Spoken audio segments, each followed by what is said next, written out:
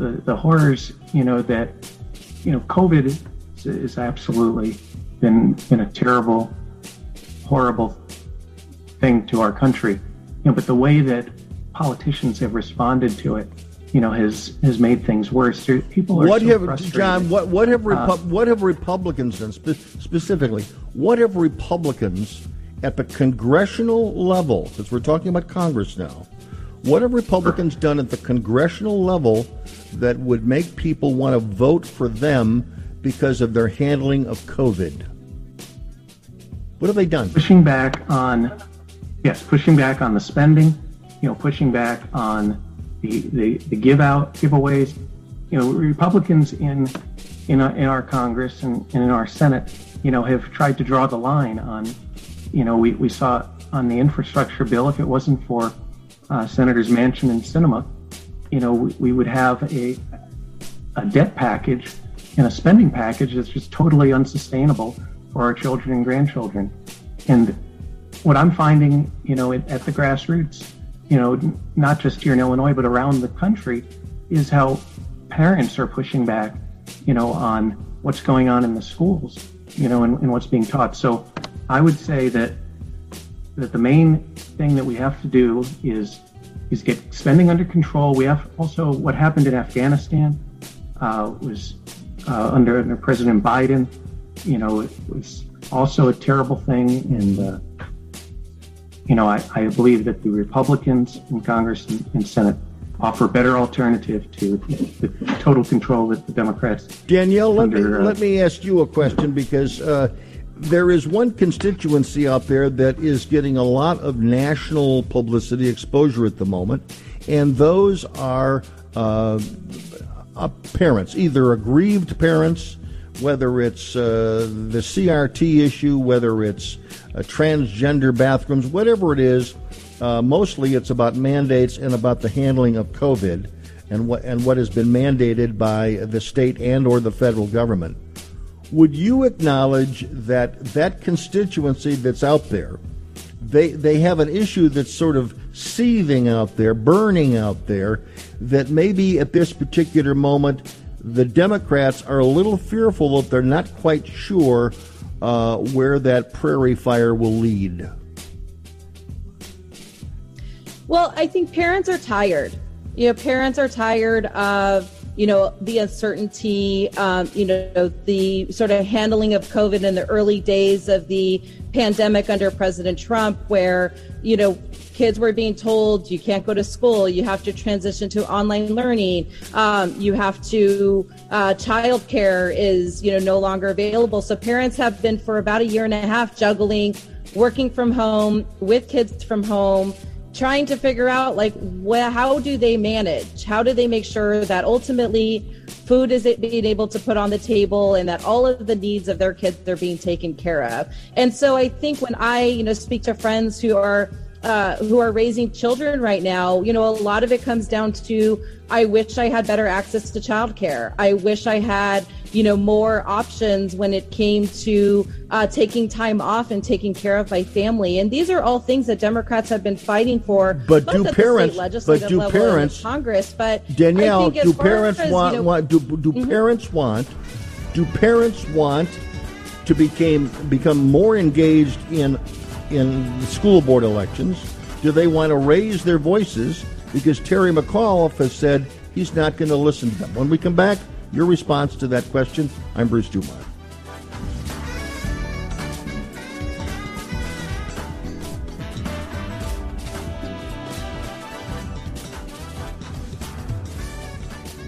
And we're going to go to Danielle Sendejas, because I want to get your reaction to the alleged growing involvement of parents at school boards, and a controversial statement that was made by Terry McAuliffe in his campaign to be the governor of Virginia, in which he suggested that that parents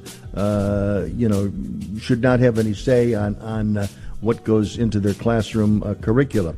So again, it's an issue that the Democrats and Terry McAuliffe have had to defend. It appears at the moment that it's an issue that that maybe is rubbing the wrong way in his campaign in Virginia. But I want to get your response, Danielle, as to whether or not you think this seething issue of parents being really upset with schools, is it getting riled up to the point where it could become a detriment to Democrat voters and Democrat candidates?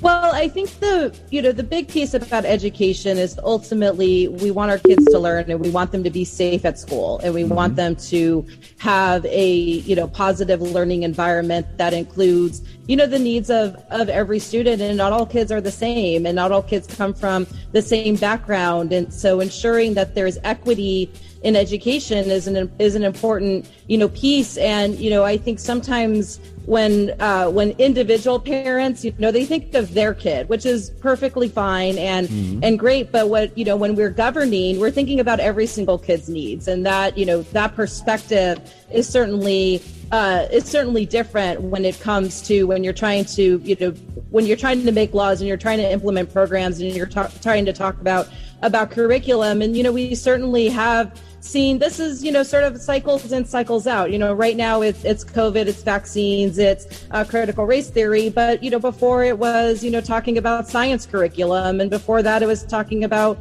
various other issues that come in education. So I think we see these waves of sort of frustration of amongst parents' minds, but ultimately what lawmakers have to really remember is that there's a lot of parents who are still at home, who aren't showing up to the school board meetings, and who are just wondering where their next meal is going to come from. And I think that is the perspective that folks, especially in the Democratic side, as they're pushing through paid family leave and child care and these other bits and pieces that are part of both the American Rescue Plan as well as well as infrastructure. Hold up just a second. I want to get before we get too much of a filibuster here. I want to go to John Zahm. And John, let me ask you the question. In the central Illinois area, where you primarily have your area of influence, to what extent are school board and school board politics, are they gravitating to either state legislative races or even some upcoming congressional races? Is that the Republicans have been looking for a way to make education at least their issue, or at least be more competitive with Democrats? Is this an opportunity for them to do it? And is it happening in your backyard? Absolutely, Bruce. It's a huge issue, not just here in Illinois, but around the country, just how upset parents are. And that quote, I wanted to hear it for myself from McAuliffe because I had heard it reported. So I went, watched the tape. I got the context, around it. And, what he said, I think, will result in the end, his defeat on Tuesday. But is there anybody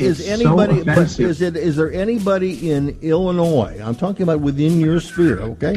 Everybody knows what Terry McAuliffe said. My question to you is, as a political operative who's trying to get people elected and riled up and juiced up to vote come November of next year,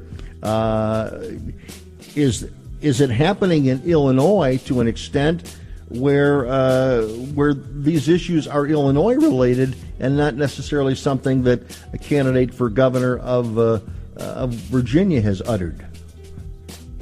I mean, how riled up are they? No, it's very much so.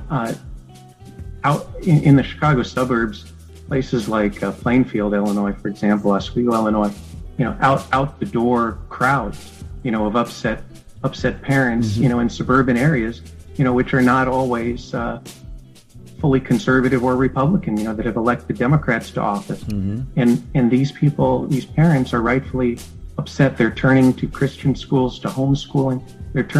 And not everyone has that option, so they're expressing it to their local representatives. They want the state legislature to do more, but the problem is, we have a governor, that does not allow hearings on these issues, from the state legislators. So the Republicans pushing back just aren't able to be successful at it. I want to bring Felix Sharp into the conversation. Felix, Mr. Caballero, what's the Is education this year, is this a year where the Republicans maybe can do something with the issue where they've been very unsuccessful for the last 50 years? American politics, especially Democratic politics, have been surrounded by the education unions as long as I can remember. Okay. And the conservative right has been trying to bring down those unions, in particular well, in Michigan, it's the Michigan Education Association, teachers unions, because of too much pay, benefits, et cetera, et cetera, et cetera. Education and the school board. Are the unions too black? Do you think that the message there is too black or too powerful? No, both. I think they're powerful. Okay. I don't believe the unions are too black. Okay. But education is where government hits the road for most people in America, because most young families especially, they deal with the local school district every day. As a former school board member in the Okemos Public School Board, one of the top districts in the state of Michigan, I sat at those school board meetings rather, and there are always, as Danielle mentioned, there are always hot button issues that drive parents to those meetings. The pandemic escalated that because of the mask wearing, and some states refused to close their schools, and so it's brought it to a hilt. But let me ask you, as a former school board member, yes, should parents have any say at all in the curricula that's used in their children's schools? Parents and citizens should always have a say in their government, and the school district is a form of government. But it has to be planned, orchestrated, and an approach has to be taken to allow for public input and parental participation in that process. Ultimately, the professionals have to finalize that curriculum. Kenton McCarthy, what's your response to that question? How much should parents be involved? Quite a bit, but let me go back to what Danielle said. She wants to dismiss this as some sort of secular cycle of being mildly agitated at government, and we go through this all the time. I don't think this is an education issue, and I don't think the GOP is capable of capitalizing on it at this point. I think the reason education is now at the forefront is over the last 18 to 24 months, we've seen government graduate from petty authoritarianism to what is approaching an apartheid state. Because of the drastic draconian reaction to the COVID virus, the government and its unelected bureaucrats are creating and exerting more power to the point where I hate the word cancel culture because it treats it rather lightly. They want to cordon you off from society, financially, politically, legally, and sometimes physically. The brutality which the left treats those who aren't fully on board with either vaccinations, the Marxist CRT teachings in the school. Kenton, let me ask specifically the question on the issue of COVID mandates or requirements to be vaccinated. If the CDC, which is the government entity, doesn't the CTT don't they generally know more than any school board about how to deal with public health issues in the country? They've only proven that they don't know. They won't admit what they don't know, and what they don't know is more than they do know. They've made a farce out of the bureaucracy. They're bureaucrats first and foremost. They want to push people around. They've been exposed as fraudulent as the vaccines that they espouse, and they. Do you think? No, but literally, do you think that literally the people at the CDC are so corrupt that they are offering bad medical advice, bad scientific advice to tens of thousands of school districts around the country? I mean, I want to be specific about it. Do you think that the CDC is deliberately giving bad information to thousands of school districts around the country and giving them false information? I think they're giving them information that they don't even have, that they hope to acquire. How is that? Dreaming. I told you back in March of 2020, I was in your studio, and I said a pandemic is much too important of affair to be entrusted to doctors. And now the politicians have gotten involved, and the doctors have become politicians. Back, we continue with Beyond the Beltway, wherever you're listening this evening. Hopefully you're driving very carefully or relaxed by the fireplace, if indeed you need a fireplace. In some parts of the country you need it. Let's go to phone callers before we go back to our guests to respond to some things that Kenton McCarthy had to say. Let's go to John, listening to us in McHenry County, Illinois, not too far from where we're doing this broadcast. Go ahead, John, you're on line 2. Thank you. Good evening, all. And I want to go back into the 2022 midterms, Yes. a year from now, basically. Yes. And we're looking at what we've seen out of Washington during the 117th Congress and the Biden administration is simply authoritarianism trying to be taken on steroids, I hate to say. We look at the For the People Act, states across the country like Texas and Georgia, the 2 World Series teams are making common sense laws to make it easier to vote and harder to cheat. Yet the For the People Act is trying to bring radical things. Many of them started from California, from where Ms. Zendejas is from, like California-style ballot harvesting. That's in the legislation that has been stalled in the Senate. Also, you have the unsolicited vote-by-mail ballot. And fortunately, the Republicans in the Senate and a few Democrats have stood in the way. I mean, Joe Manchin, for instance, he's in favor of voter ID, not photo ID, voter ID. That's one area. We look at also the... John, do me a favor. John, stand by for a moment. I want to go to Danielle Zendejas. She's with the strategy group out in California. She's working on a variety of congressional races out there. She's been involved for over 10 years in the market out there. Danielle, speak to us on the issue of vote harvesting, which again is something that happens, I guess, frequently in California that seems to rile up a lot of Republicans. Why is it such a good idea in your view?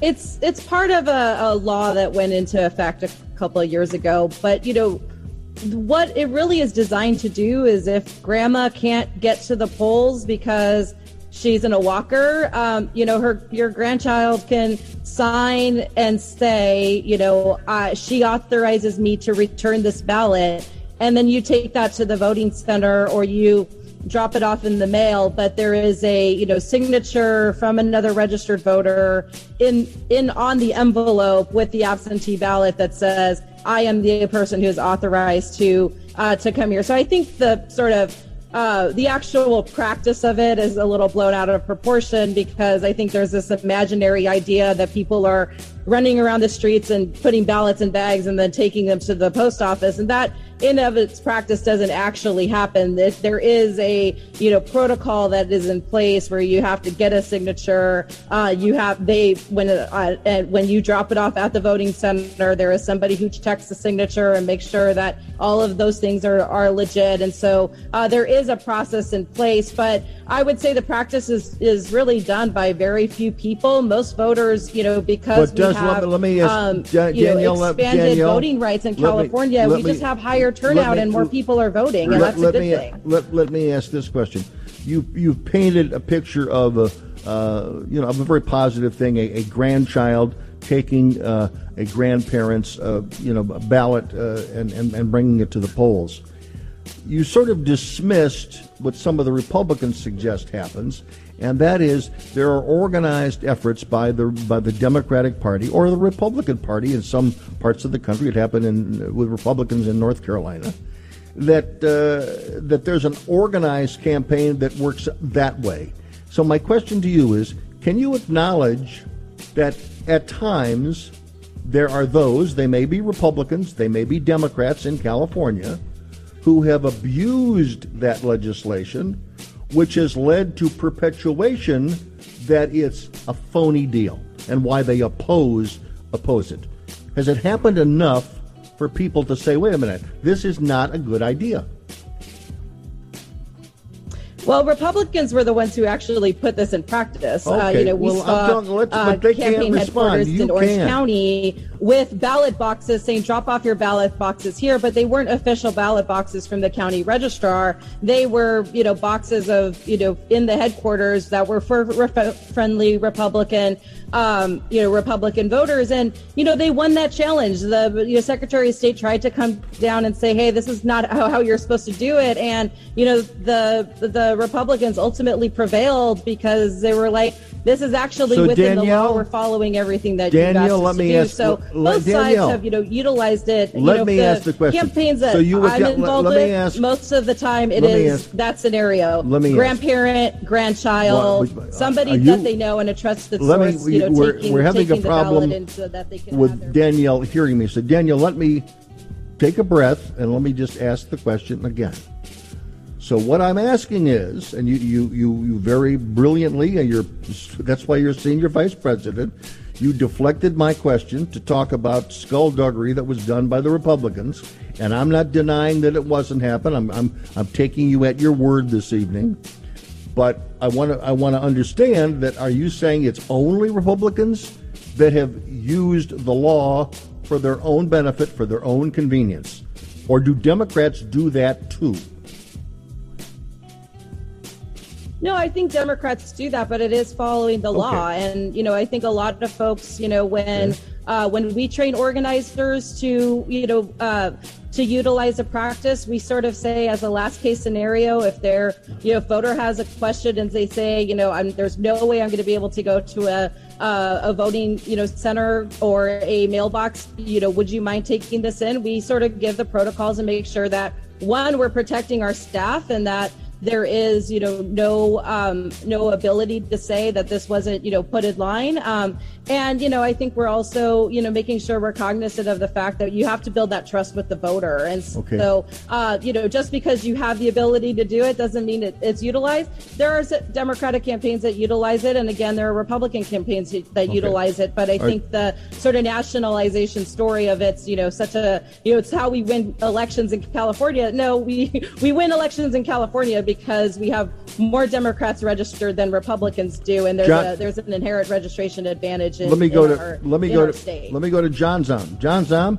question to you is: yes. of all of the issues that surround elections and voting in Illinois, I'm going to ask you about an Illinois question.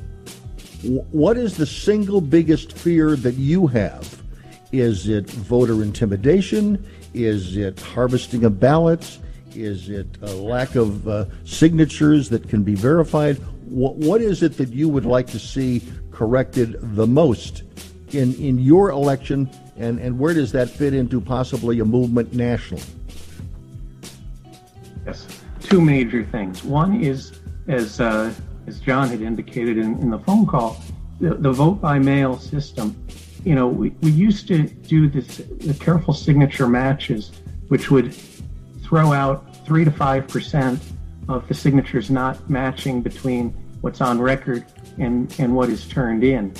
And by sending out all of these unsolicited vote by mail ballots to people, that have moved away, that don't even match up sometimes with the National Change of Address database, that idea of all of those ballots and getting the signatures properly matched is my biggest concern, and something that I've actually seen as a problem, in different elections. And the second one is the voter harvesting boxes. And remember, this is a creation by the California politicians, the Illinois politicians.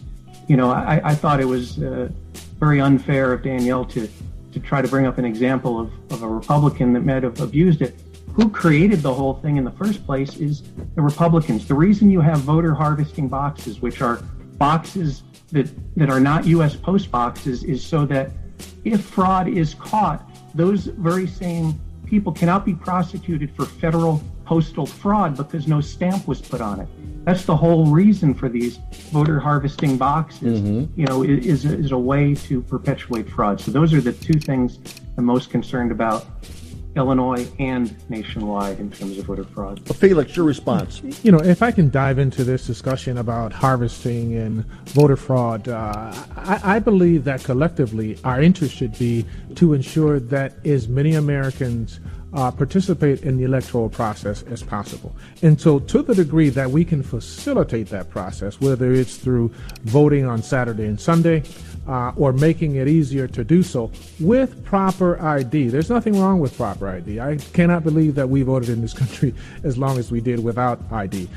If those things are in place, then what's wrong with encouraging as many people to vote as possible? We need to get our voting rolls up beyond the 35% or so that we consistently find ourselves at. What's a proper ID? I've never heard, frankly, I've not heard a Democrat ever articulate that position on the air. A proper ID what is a proper ID? Government-issued ID. Danielle, is that a fair thing to ask for? Well, I think there's barriers to getting an ID for people. I think if we removed all the barriers, we wouldn't have the issue. But ultimately, when you vote by mail, there are a lot of verifications that get put in place, and you see this in Orange County, California, one of the best voter registrars in the country. The gold standard for how they, do elections has, really perfected this vote by mail system and the verification, the signature issues that folks have already, John has mentioned. These are systems that are in place that, we don't find a lot of issues of fraud and abuse. And, I think that's because the system is working. Why is it difficult to have a voter ID though? That's the question. I do have to pause now because we have a break coming up. But when we come back, I want to talk. You basically say that having identification creates is a hurdle for some people. I'd like you to explain that a little bit further when we come back. I'm Bruce Dumont. Thanks for joining us tonight from coast to coast and border to border. Guests tonight in the studio, we've got them Southern Illinois. We got them. And my question to Danielle, a question to you is, why is it so difficult for people to get an official government ID? Well, because it costs money, because if you're living in a rural area, the nearest place to go in person might be miles and miles away. And if you don't have transportation to get there, if you can't do it online, there's a lot of just barriers to getting that. 11% of the nation, Americans who could vote don't have a voter of an ID, and so should that be easier? Should that be easier? That people can make their voices heard in our democratic process. Asking them for an additional documentation that they might not have access to if they're in a rural area, if they're low income, if they're disabled or they're elderly. That is sort of another barrier to participation. And so basically, let me just double check here, and I want to get everybody's reaction. Basically, we're saying because some people in the country may find it difficult. And by the way, you said you have to pay for it. I don't know whether you have to pay for a state ID or not. Do you have to pay for a state ID in Michigan? You do have to pay for a state ID. Okay. And how much is a state ID? It runs in the neighborhood of $15, $20, something like that. So if legislatures, Republicans and Democrats, there's a lot of Republican legislators, if they were to decide that basically getting a state ID, which Republicans like to have for voting, was something that was made available free, would you support that? Is that something that would erase one of the reservations that Democrats have? I would certainly support something like that. It is the responsibility of government to, and many countries do, as a part of the process of providing the copy of a government ID. What about having voter ID? Well, we have voter ID when you motor voter. You can get your ID when you get your driver's license. Exactly. Are there other places that could be done? Could it be done at banks? I mean, could there be an aggressive, bright, smart, bipartisan way to say to every American, we're going to give you an ID to vote in hopes that you will vote. And that would eliminate some of the concerns that the Democrats have, which is some people just, they can't figure it out. They're not smart enough. They may be infirmed. I mean, a variety of reasons to make excuses why people can't do what the rest of Americans are asked to do, and that's to have a voter ID. Everyone should have a voter ID, and really, there are barriers, but there shouldn't be barriers, because the solution, as you just mentioned, is very simple. We can offer banks, schools, other institutions that can provide a government ID so that there is no barrier. It's a very simple solution. Is that as simple as Felix and I are suggesting, in your view? It's not, because, what is the proper ID is often the debate. So my sister is a Wisconsin voter. Her state issued ID is in California, but she goes to the University of Wisconsin, and so she's got a student ID that, could count. But if the legislature tomorrow said her student ID is irrelevant when it comes to voting, then she is living in Wisconsin. She pays taxes in Wisconsin, but she doesn't have the right to vote in Wisconsin because she doesn't have a Wisconsin ID. And that's ultimately where you end up seeing these barriers, are on those technicalities, where students don't feel like they are ones who are attending school in a certain state, yet